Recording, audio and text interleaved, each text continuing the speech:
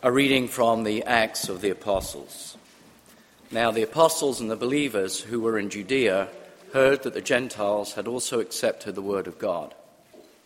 So when Peter went up to Jerusalem, the circumcised believers criticized him, saying, "Why did you go to uncircumcised men and eat with them?" Then Peter began to explain it to them step by step, saying, "I was in the city of Joppa praying, and in a trance I saw a vision. There was something like a large sheet coming down from heaven, being lowered by its four corners, and it came close to me. As I looked at it closely, I saw 4-footed animals, beasts of prey, reptiles, and birds of the air. I also heard a voice saying to me, 'Get up, Peter, kill and eat.' But I replied, 'By no means, Lord, for nothing profane or unclean has ever entered my mouth.' But a second time the voice answered from heaven, 'What God has made clean, you must not call profane.' This happened 3 times. Then everything was pulled up again to heaven. At that very moment, 3 men sent to me from Caesarea arrived at the house where we were. The Spirit told me to go with them and not to make a distinction between them and us. These 6 brothers also accompanied me, and we entered the man's house. He told us how he had seen the angel standing in his house and saying, 'Send to Joppa and bring Simon, who is called Peter. He will give you a message by which you and your entire household will be saved.' And as I began to speak, the Holy Spirit fell upon them, just as it had upon us at the beginning. And I remembered the word of the Lord, how he had said, 'John baptized with water, but you will be baptized with the Holy Spirit.' If then God gave them the same gift that he gave us when we believed in the Lord Jesus Christ, who was I that I could hinder God?" When they heard this, they were silenced, and they praised God, saying, "Then God has given even to the Gentiles the repentance that leads to life." Hear what the Spirit is saying to God's people.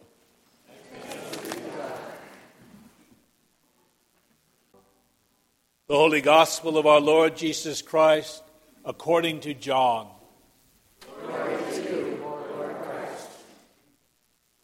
At the Last Supper, when Judas had gone out, Jesus said, "Now the Son of Man has been glorified, and God has been glorified in him. If God has been glorified in him, God will also glorify him in himself, and will glorify him at once. Little children, I am with you only a little longer. You will look for me, and as I said to the Jews, so now I say to you, where I am going, you cannot come. I give you a new commandment, that you love one another.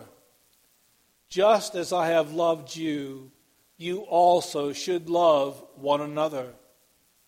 By this everyone will know that you are my disciples, if you have love for one another." The Gospel of our Lord. Praise to you, Lord Christ. Blessed be the God of life and love. Amen.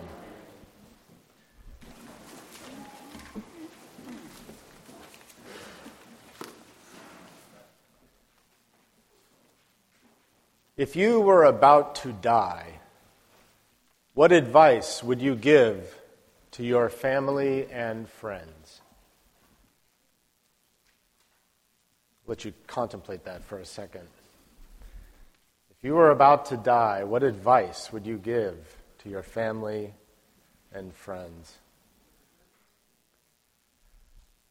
I remember many years ago when our former bookkeeper, business manager, Jennifer Kilfoyle Lee, was very sadly dying of brain cancer. The staff, we went to visit her close when it was clear that she was coming close to death.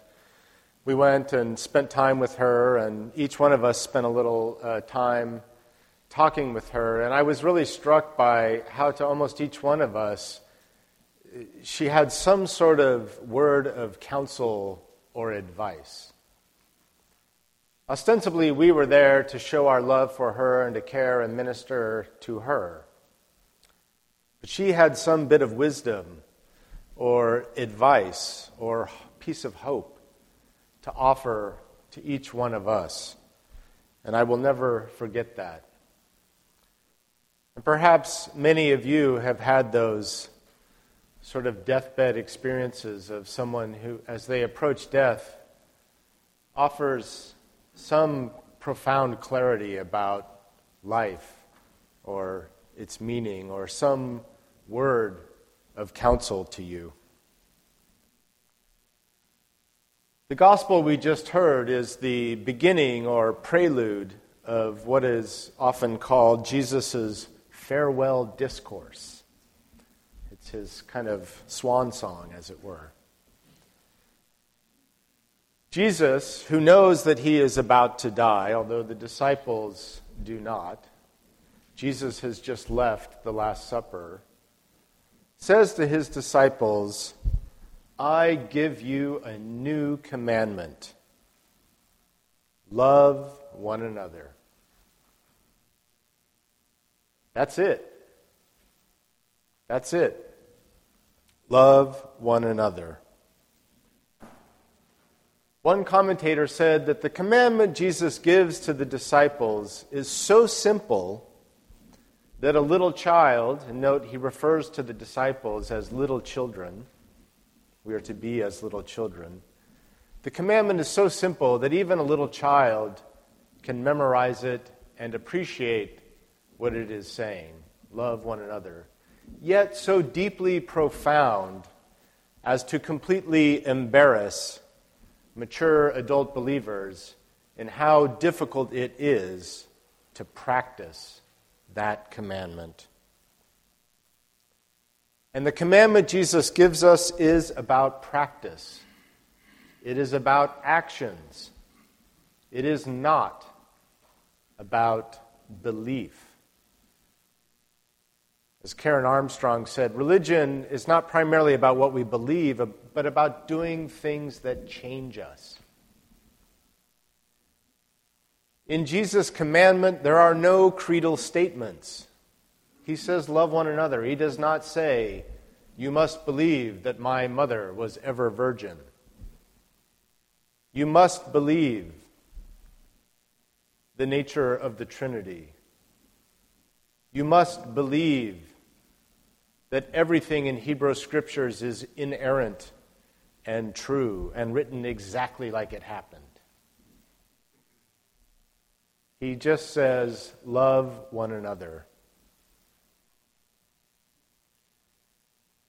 In the church, among Christians, among religions, and with non-believers, there's often so much bickering about who is right and who is wrong, about what you must believe in order to be saved by Jesus, or about the morality that you must follow in order to be one of Jesus' disciples. And often I think we spend so much time and energy focusing on all these issues of belief because the one thing that Jesus actually asked us to do is so hard.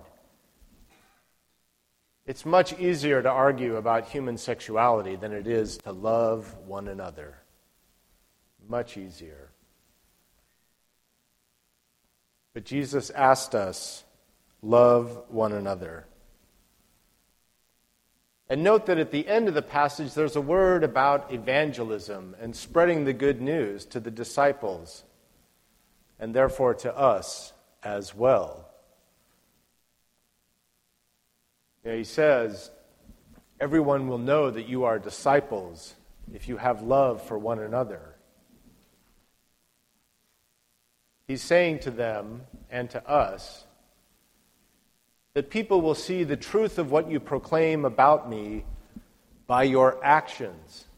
The truth of your claims will be borne out by the character of your love, not by how clever your arguments are. Right? No one's ever been argued into believing in Jesus.